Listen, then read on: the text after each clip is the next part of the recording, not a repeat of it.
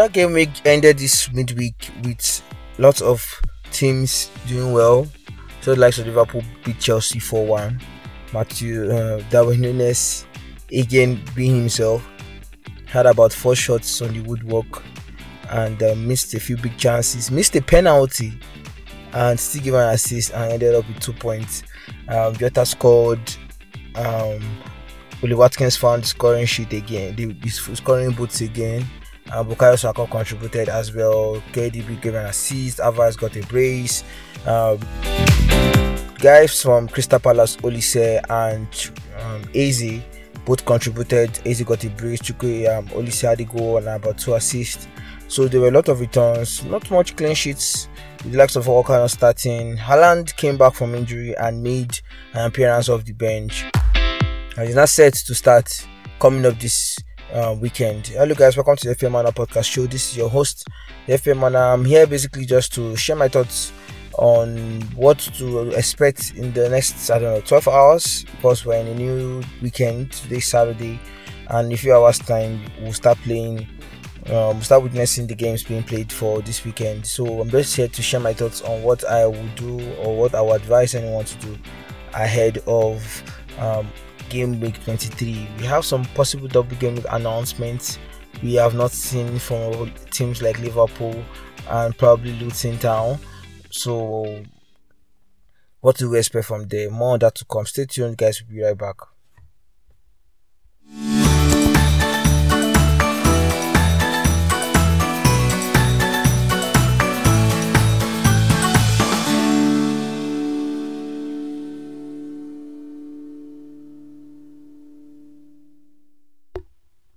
So there's this popular saying of good things come to those who wait. However, I'm still waiting for some good news in my team because nothing good has been happening so far FPL wise this year, this new 2024. As I started the year on about a 23k rank and 25k rank, but right now it's all been downhill and 80% thereabouts drop from 23k to 64k last week. Now this time it's down to 101k ranking. So I'm not sure what to do. Ideas to do. I mean, a few friends advised me that I should probably just strategize on how I use my chips and it will come out fine, which I agree. However, FPL is not giving like it's supposed to give. Hello guys, welcome to FPL Manor podcast show. This is your host, the FPL Manor. My name is Adiwali, and if you're wondering where I am, I'm currently in my car. I was trying to pay the light bill for my family, and network has not been going. In fact, as I was speaking to you, the network even went off. But I've connected it to my laptop and Wi-Fi is back, so I can now see my team and share what some injury updates you need to know for game week 23. We have just a few hours for the deadline. I think it's 12:30 West African time here in Nigeria, also if I'm not mistaken, 12:30 or 1:30, 12 o'clock. So basically less than 12 hours away, because it's 12:14 a.m. right now on a Saturday morning, 3rd of February. So let's see what I can do within this period of time. So straight going to the bookmarks for FPL content. We have some good news for Man City. Pep says that everybody is fit, everybody is ready. Akanji is back as well. The busy period is here and Champions League is around the corner. It's good to have everyone. So that's some good news for Man City camp. Still on Man City, Pep also said that Erling Haaland is ready to start Monday's game against Brentford. Everybody is fit, everybody is ready. So that's some good news for Haaland owners. Haaland is ready to start. There were some fears over Darwin Nunes having an injury doubt. However, he was seen pictured in training today and is all smiling and happy to feature for Liverpool in their next game coming up this weekend against Arsenal. So, but first, let's look at our teams once more. I've got a poor rank of 100k ranking, but right now, I mean, it's not poor per se, but from where I was, it's kind of poor. And I'm on 52. I finished on 52 points with a -4. So much needed improvement needs to be done. I didn't have Alvarez, I didn't have Eze, I didn't have any major star except probably Saka, if his 10 points is counted as a major performance. So I didn't have Wolves players, I didn't have the Manchester United players. I don't even have any Liverpool player, no Jota, no Nunes. So we hope for improvement for in this team. So let's see how we can quickly wrap up this podcast. I noticed my FPL podcast. You guys are not interested in it. Basically, analytics have told me that in my podcast history, I tend to do more or gain more audience for the Champions League and F1 fantasy content. Should I stop doing FPL content? Probably I'll consider ending it by the end of season. Who knows? Just a food for thought though. But for now, I'll still be running this FPL content to the end of season. Even if it's as late as 10 o'clock in the morning, I'll keep doing it at least the next season when I may stop. So, anyways, back to FPL content, and we talked about injury news. We've talked about what you need to know on how my team performed. Let's look at some potential doubles. We have a double game in 25 confirmed already. However, Ben Crillon was certain, 20% certain that we are going to get a double game week 25 with Liverpool having a double as well. However, we have not seen an announcement concerning that, and it's beginning to change. The odds of Liverpool having a double game week now from 90% has dropped to a less than 15% chance of happening. So that is quite slim, and it shows that if you wildcarded to bring Liverpool players for the double game week, you should probably consider taking some of them out, since Liverpool might not get the double, because on 26 double game 26 or blank game 26, Liverpool will blank, Chelsea will blank, Tottenham will blank, and Luton Town will blank. So just a food for thought though, if you have any Liverpool player or more than one Liverpool player in your team, just consider that in the back of your mind. So yes, that's the update on blanks and doubles. So moving into my team, or probably my team. Okay, moving into game week 23 properly. Let's see the features and see what are the potential players to target on, based on good games and maybe form and so on and so forth. So Everton Spurs the first game. Spurs are on good form, attacking form, not defensive form per se, but attacking form. Everton are really go shy team. So look at this game, I see Spurs doing well. Richarlison, Maddison back from injury, contributing to the last goal for Richarlison.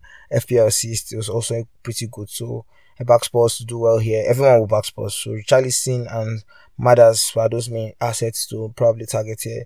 Brighton versus Crystal Palace. Difficult game here because Crystal Palace had to fight for a 3-2 win against Sheffield United in the last game. However, Brighton are very fond of conceding and lost 4-0 to Luton Town last week. So who wins it? Brighton needs to come back with a home win, and Crystal Palace are kind of struggling away from home. So probably Brighton get a home win here, or get a draw, and Crystal Palace score. Crystal Palace chances of scoring is pretty high. So if I have easy, I'll probably start him against Brighton. Or if I have Yao Pedro, I'll also start him against Palace, because Palace are not really strong defensively per se.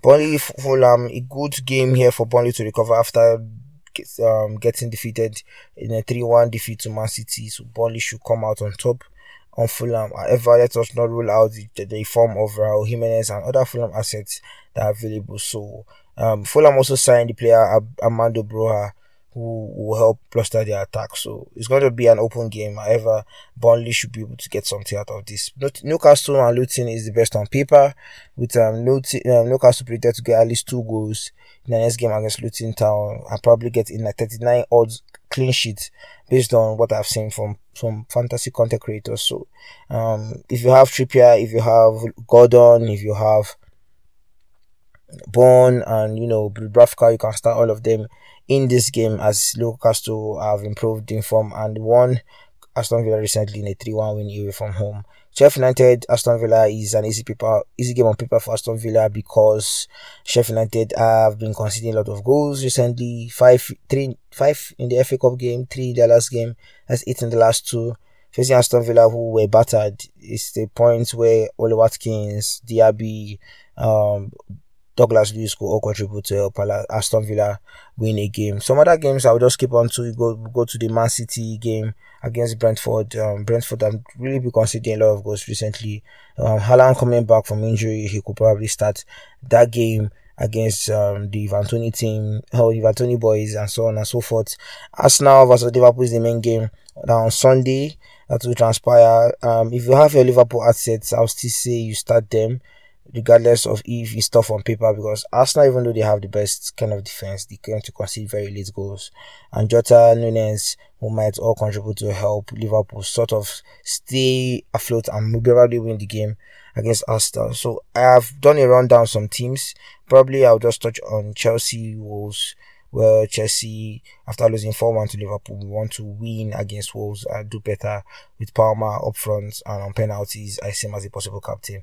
So looking at possible captaincies now and differentials, looking at the features I mentioned, captaincies, since Haaland may or may not start, we don't know if he's that permanent captain or we want anymore to see improvement in his minutes since Pep managed his minutes in the last game. So I'll say possible captain will go to Liverpool boys, Chelsea boys, or Newcastle players. So, or one of, I don't know, Man City players as well. So that I'm going to back for Newcastle. I will back Trippier or Gordon. It's a good captaincy option. For Chelsea, they need to improve in form, and Nkunku coming back to the main team might help them, transition properly in the attack.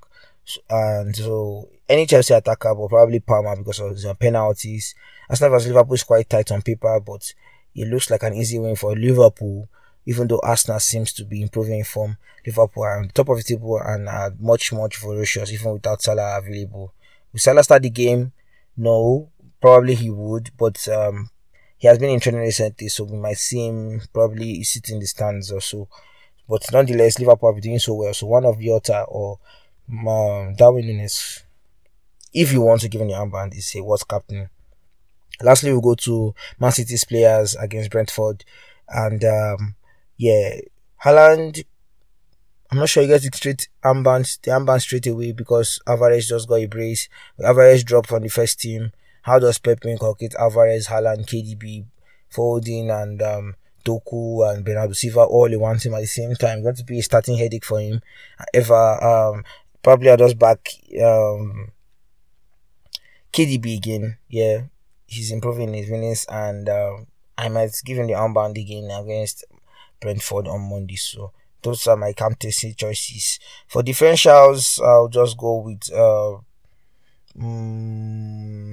anyone playing Sheffield is a good game. So if you don't have Diaby or what's his name now? Pardon me for the notification. If you don't have Diaby or what is his name, any Aston Villa assets, you could punt on any of them. I think personally I haven't brought in the likes of this person to my team, Konza, to help bolster my defense, as I have a very weak defense in my starting lineup. I said this would be 15 minutes long or short, so I'm going to be ending this very soon, very soon. Looking at my team, this is what my team is shaping up to be for game 23. I've made one move, and that move was to take out a defender and bring another defender. Kobe went out, and Konza is in, who is playing a Sheffield United team. So Konza comes in, the team looks thus. Dubravka Engo, Walker, Pedro Porro, Konza. Then the middle I have KDB, Richarlison, Saka, and Palmer. Then up front I have Erling Haaland, Solanke, and Oli Watkins. Then on the bench, Ariola, Igor, Beya, and Son. Son has still progressed with his team. So South Korea to the semi-finals now. So seems like Nigeria, my country, will won today. So anytime he comes back from his nation, we'll start him anytime he comes back. So that's what my team looks like right now. So as I mentioned, this will probably be my last season recording for FPL content because there are a lot of content I have to study myself for. Champions League is starting on 13th of February. AFCON Fantasy is still there, and I still have a podcast I'm going to record before the 7th of February, probably on the 5th of February.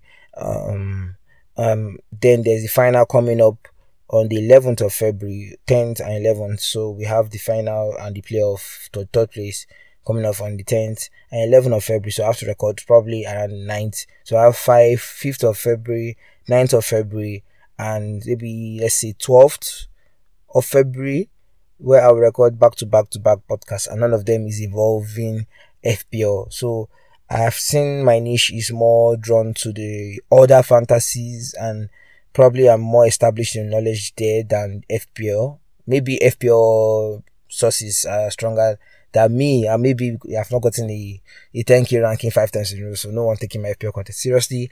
However, from the beginning of next season, we are going to just be doing pure Champions League fantasy and AFCON fantasy. So you heard it here first, and I just say I should announce it at the end of the show. If you are still here by now, though, have a blessed game week ahead, and may I regret. If you have any questions, don't forget to DM me at the FPL Man on Twitter and Instagram, and I'll be there to answer your question. Cheers, guys. Bye bye.